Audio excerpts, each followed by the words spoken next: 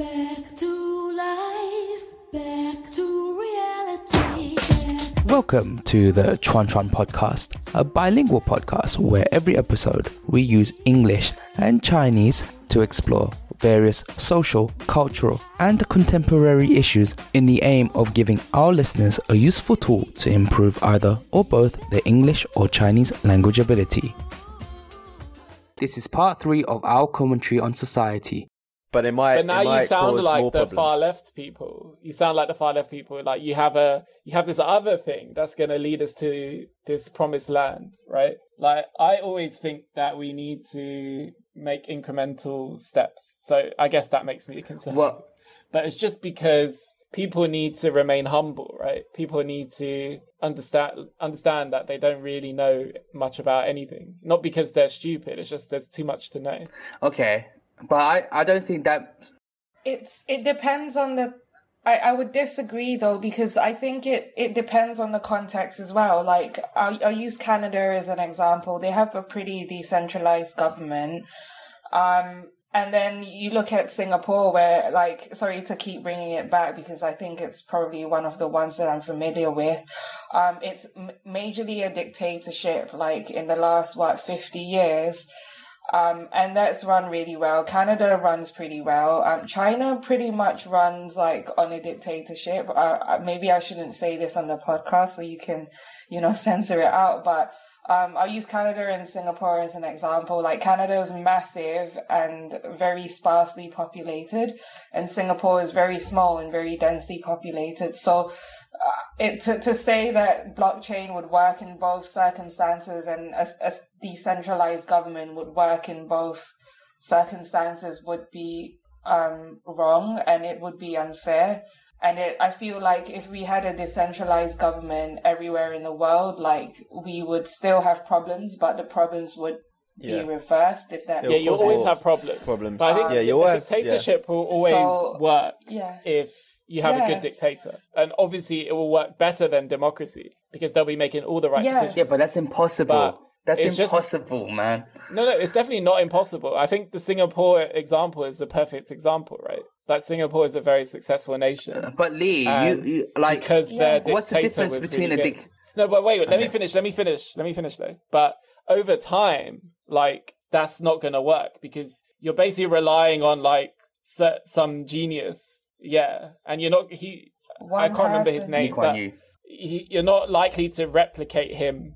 Like, maybe you get one person like him every, like, 2 or 3 generations. And then the chances that they make their way to that position of power is unlikely. It's pretty much an imperialistic society now because his son is now the prime minister, and it's likely going to be his son as well, or like an associate of his son. So they're basically using the same imprint for the next God knows how many years. Yeah, that's so bad. So it is possible if you have the very basic template. I mean, I'm not saying it's all like roses and happiness in Singapore. Everyone's dancing on rainbows. There are definitely pockets of society that are very Some poor. Some people are dancing on rainbows.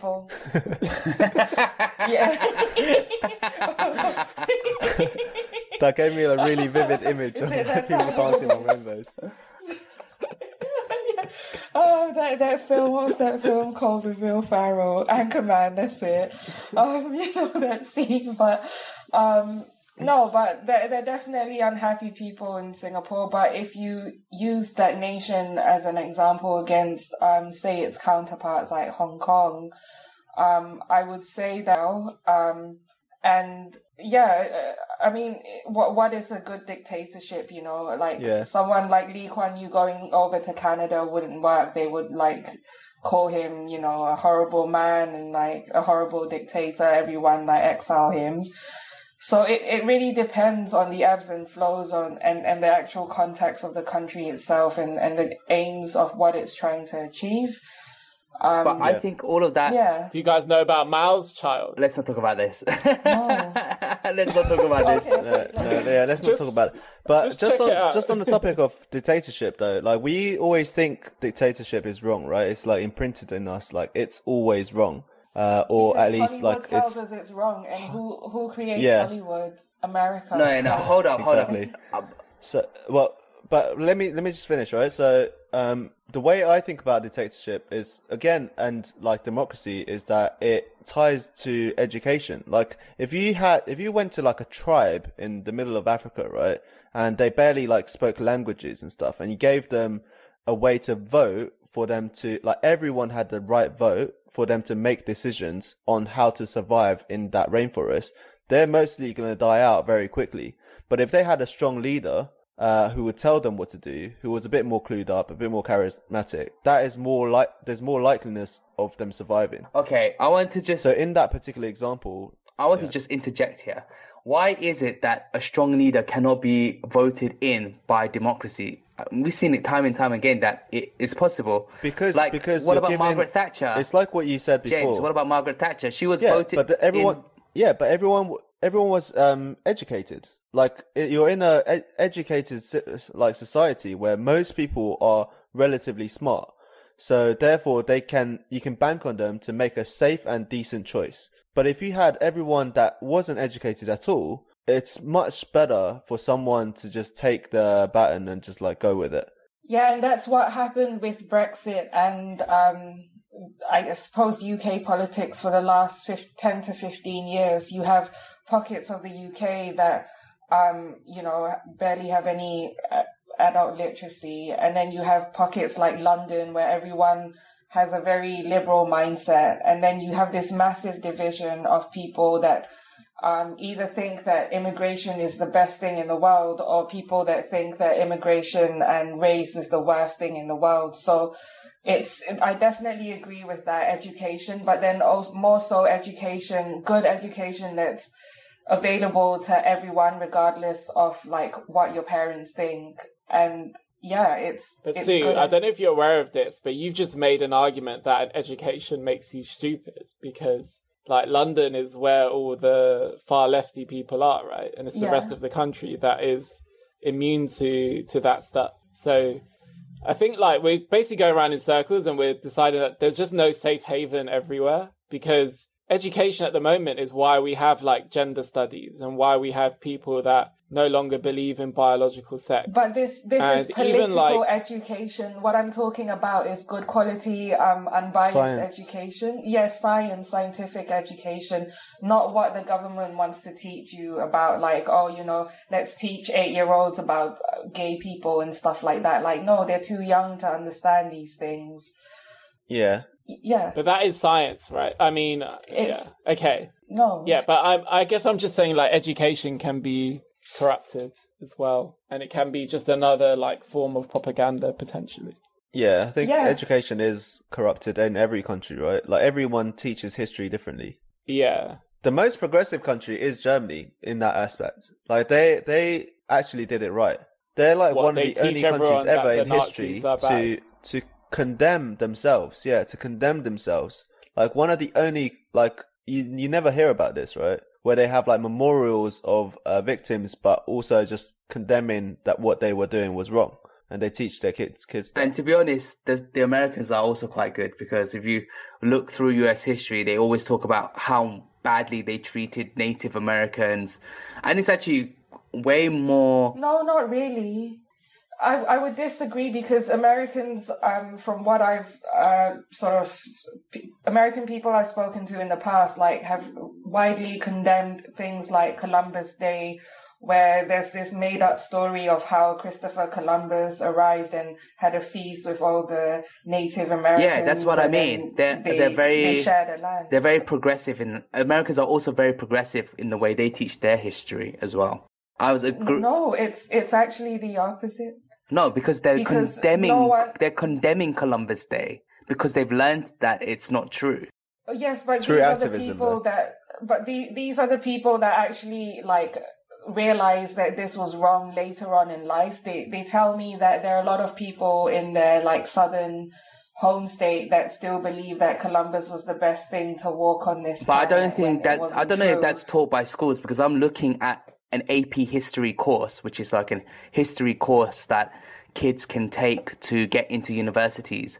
And it all states this. It's it's very unbiased analysis on the history of America. And if this is being taught on a course to get into university, I can't see how it is, I mean, this is a good source for history being taught well. Wait, but celebrating him finding America might be a bit odd, though, because that's not unbiased. Yeah, but I don't think they're taught that in school. Celebrate. I don't think they're taught that in school, at least not in the AP history stuff, from what I can gather. But they do have a national. They have a national holiday. 16, 17. Mm-hmm. And would you say that these 16 to 17-year-olds proactively decided to take this course because their parents thought it was best for them? No, I think they take it to get into Harvard or Princeton or whatever. Yeah, so it's this group of people that are actively encouraged by their parents to have an open mind and things like that. It's not widely available to put it crudely. I don't know. The rednecks, for example. Or I'm sure it's people of lower income. I'm sure it's available to them to start. To be honest, I think it's quite dangerous to make generalizations since none of us have actually lived in the States and gone through the education system. And I also think it's a little bit complicated because each state might have their own education syllabus, so it's hard for us to know. But just from what I've seen on the AP history stuff, it seems quite unbiased. Like they talk about how, like I've been reading about how the colonies started and how the English colonists were split into 3 camps. One camp was really, really horrible to the Native Americans. Another camp was was a lot more tolerant. And then they talk about the Dutch and it's like left and right. Yeah, already. They talk about the Dutch and the French who were colonists, and they were actually really, really good with the Native Americans. Like they would trade with them rather than kill them. And in fact, they also allied with them when the Native Americans would go to war with each other. And then it talks about the Spaniards, how they were really, really bad and they would enslave all of the Native Americans. So it does sound like quite unbiased and quite an objective perspective on the history of their nation. I don't think Americans would say our history is one whereby everything we did was righteous, essentially. I'm sure they will admit that they had a lot of atrocities done in their history. And that's why identity politics are bad, because it's always more complicated than just America is not good or bad. Yeah. But there are definitely issues to be fixed. But would you say that in the UK we have a similar privilege where 16 to 17-year-olds get an unbiased view of the education and like the history of the UK? I don't think so, personally. Did you go to school in the UK at all, Sue? Yeah, I did. So I moved here in year 8. So I did year 8 to university here. So primary school in Singapore and then secondary school here. So you learn about, because when people say like we're not taught the history, but I remember learning about colonialism and slavery at school. Like I did a rap about slavery. Did you really? We learned. Yeah, and there was always Black History Month. We learned about Native Americans and Romans, but I didn't do history at GCSEs. We learned about Roman. I didn't do. Did I do? Yes, I did history GCSE actually at Excel, but so we covered the Industrial Revolution. We didn't do anything about globalization. Maybe just a very light touch on it. We did like the Second World War, the First World War. And it was starkly different to what I even learned in primary school in Singapore. And, like in Singapore, for example, I was taught about how the British arrived, and took over Malaya. Malaya was basically Malaysia and Singapore, but back in the day. And how Singapore gained independence, like the importance of Lee Kuan Yew. Like we talked about foreign investment in the in Singapore, but obviously not to the level of like what I know now. But we just talked about how important it is that like different countries would set up like businesses in Singapore and like how they're important to us. So it was a very global view, whereas like in in the UK, it was all just the UK, like the workhouses, the Industrial Revolution. We didn't even talk about like the Civil War in America and things like that, and how America had any relevance to the UK. Which was a shame because there was something. Because we're the best country, we don't need to learn other people's history. Yeah, exactly. I mean, like England first. So that in itself is political education. It's like the government saying this is what you need to learn, and this is how you learn it because England is the best, basically. No, but there's so much to learn in history. Like I don't have any things against nations learning about their own history. Personally, Yeah, I think that's the right curriculum to teach. I think there should be a breadth of it, but like you should also focus on your own country, right? And then because everything else is available. Yeah, and but also, what is more important than the Industrial Revolution? I mean, it changed the world. It might be just a coincidence, right? It was our country that did it, but also like that is probably the most important thing to learn about. Exactly, and year 7. But yeah, and also if you. Yeah, I was just going to say, in year 7, 8, and 9, I don't even remember learning anything about English history. Like, I literally learned history about everywhere else but England. What, you mean like Rome and Egypt? Yeah. Do you guys remember? Because I didn't do GCSE history, so I don't know what you guys learned in GCSE history, but from year 7 to year 9. We learned about Russians, Bolsheviks and Mensheviks. So, like, Russian Revolution. So I think if that's the case, English history is like... The history we learn in England is quite vast and quite expanding relative to other nations. Like, we're learning about different nations. I mean, this might sound a bit like patriotic, but I think England's history is really important to the world. So I think like you almost get 2 for 1 if you learn English history. But there's learning it, and then there's learning it a bit too much. Like, I know you said you covered the Russian Revolution, but I never had that kind of privilege. I guess, you know, Croydon, I don't know. But never go Black south History Month every month. Yeah, exactly. We didn't even have that. But yeah, you know, there needs to be a lot more context to it, and that's why you have so many like people coming out of education that are like, oh, you know, these foreigners coming to our country, like, oh, black people, ha ha ha, R&B music, but like, where, you don't know where these things come from. Like, all you know is like, oh, these people were poor in East London once upon a time, and then now there's Canary Wharf, and you don't even know why. You know, okay, maybe Margaret Thatcher, but where is she now? I don't know. What does this have any relevance to where we are today? There's no tying into... But the things you just mentioned are so political that could you really get people to agree on how that should be taught in schools? Yes, you can. You can only really teach things that people wouldn't argue about too much, because then you'll get half the parents like taking their kids out of the schools. If you said anything like, some people love Margaret Thatcher, some people hate her. If you tried to teach about what she did for the country, I'm sure it'd be like pretty difficult. Yes. Yes and no, but then you would say, you know, you talk about teaching things that people can't argue with.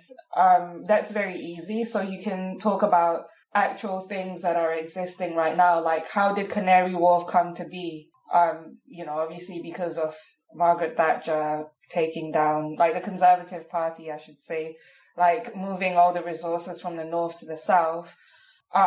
Things like that. They're real things that actually happened. You can't argue with that. Like, whether it was right or wrong, that's for a different subject, but that in itself wasn't taught. So you walk around London today and, like, for someone that went through the education system the way that I did, like, a lot of things don't really make sense.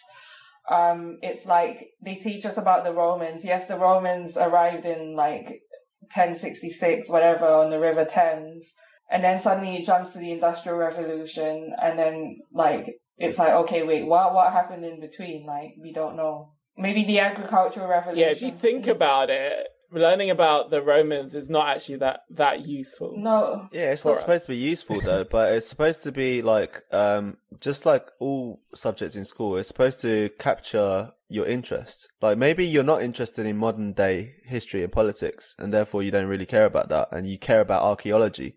But without learning ancient history, you don't know that you're into archaeology. Yeah, and just True. Romans are really fun. and yeah, exactly. Like Romans were the first democratic systems one of the first in the world. Yes, Wow. if you want to put it that way, yes. This is a very But is it a expansive democracy? podcast. Yeah, it was. But this is I mean, the problem. Like, it's they so had to sell easy it. to Not criticize everyone- things. It's so easy to criticize what's there, but it's actually really difficult to know that whatever we're talking about here would actually be a better alternative. I think that with education, like the most important thing is that we teach people to be interested in learning things. I think we mentioned this in a prior podcast, but I think that a lot of people associate school with boredom, and that's really, really sad. Like, have you guys heard of this podcast called the Dan Carlin Horrible History podcast? No. It's really, really fascinating. Like, he goes through loads of... But I did like those books, the Horrible History. Well, he's got nothing to do with those books. He's got nothing to do with those books. It's because there's a bit, it's like anime, there's violence. He's got nothing to do with those books, but his podcasts are really, really good. They're like 3, 4, 5 hours long. And the way he describes what happens during a certain event, like, it's really, really fascinating. It's actually got me interested in history. And I think that that's what we're missing, like teachers who want their kids to be interested in certain subjects for the love of it. So but it's because teaching is also a skill. So maybe the solution is like the internet. Like, you just get the best teachers to put their lectures online. Blockchain. No, and then everybody gets that good education. Blockchain. Oh, God. No, it's YouTube, right? I mean, YouTube. if you wanna host videos on the blockchain, like, you're gonna be paying billions. I reckon you should have a podcast where he gets like proper experts to come on and he just like questions them. No, but that's what YouTube is for, right? You have different people with different capabilities teaching you or telling you about a topic, whether it's about history, it's about, I don't know, attachment styles, your love life, psychology, anything. It's an like, this is actually a legit solution. Like, why do you need an army of teachers? Just get the best ones to put their lessons online. Well, that's it. No, well, teachers are now there they can for go accountability. I think we're moving towards that. know? Well, there is You can still have teachers in the class, but they can be more like tutors. They can be more like going around and dealing with the individual problems that pop up. But the actual lecturing and presenting the information, we can just find the best people in the world to do that and let them. Yeah, I think we're going to be moving towards that, and I also think that's going to be the downfall of universities, because I don't think universities are that important in our day and age. Yeah, it's already happening now, I think. It's the democratizing of universities, right? Why are we charging £10,000 for like some old Herbert to stand in front of a stage and read you stuff off a slide? Like, those 200, like, those lecture halls with 200 people in it, like, that's not a way to like learn anything. No. Like, you can't have any interaction or anything. You can't really ask questions. That's the end of part 3. Join us next week for part 4. That's all we have for this episode. Please follow me on Twitter at Yishuanteo. That's YIESEANTEOH. If you would like to support the show in any way, for those outside of China, you can donate money at paypal.me/YIESEANTEOH or subscribe to me on Patreon. All the details are in the show notes below. For those inside of China, you can donate by scanning my Weixin or Zhifubao QR codes below. Thank you so much for listening, and we hope to see you all next episode. And we also have a new Facebook page, facebook.com/Chuan-Chuan podcast. So please like and follow me there.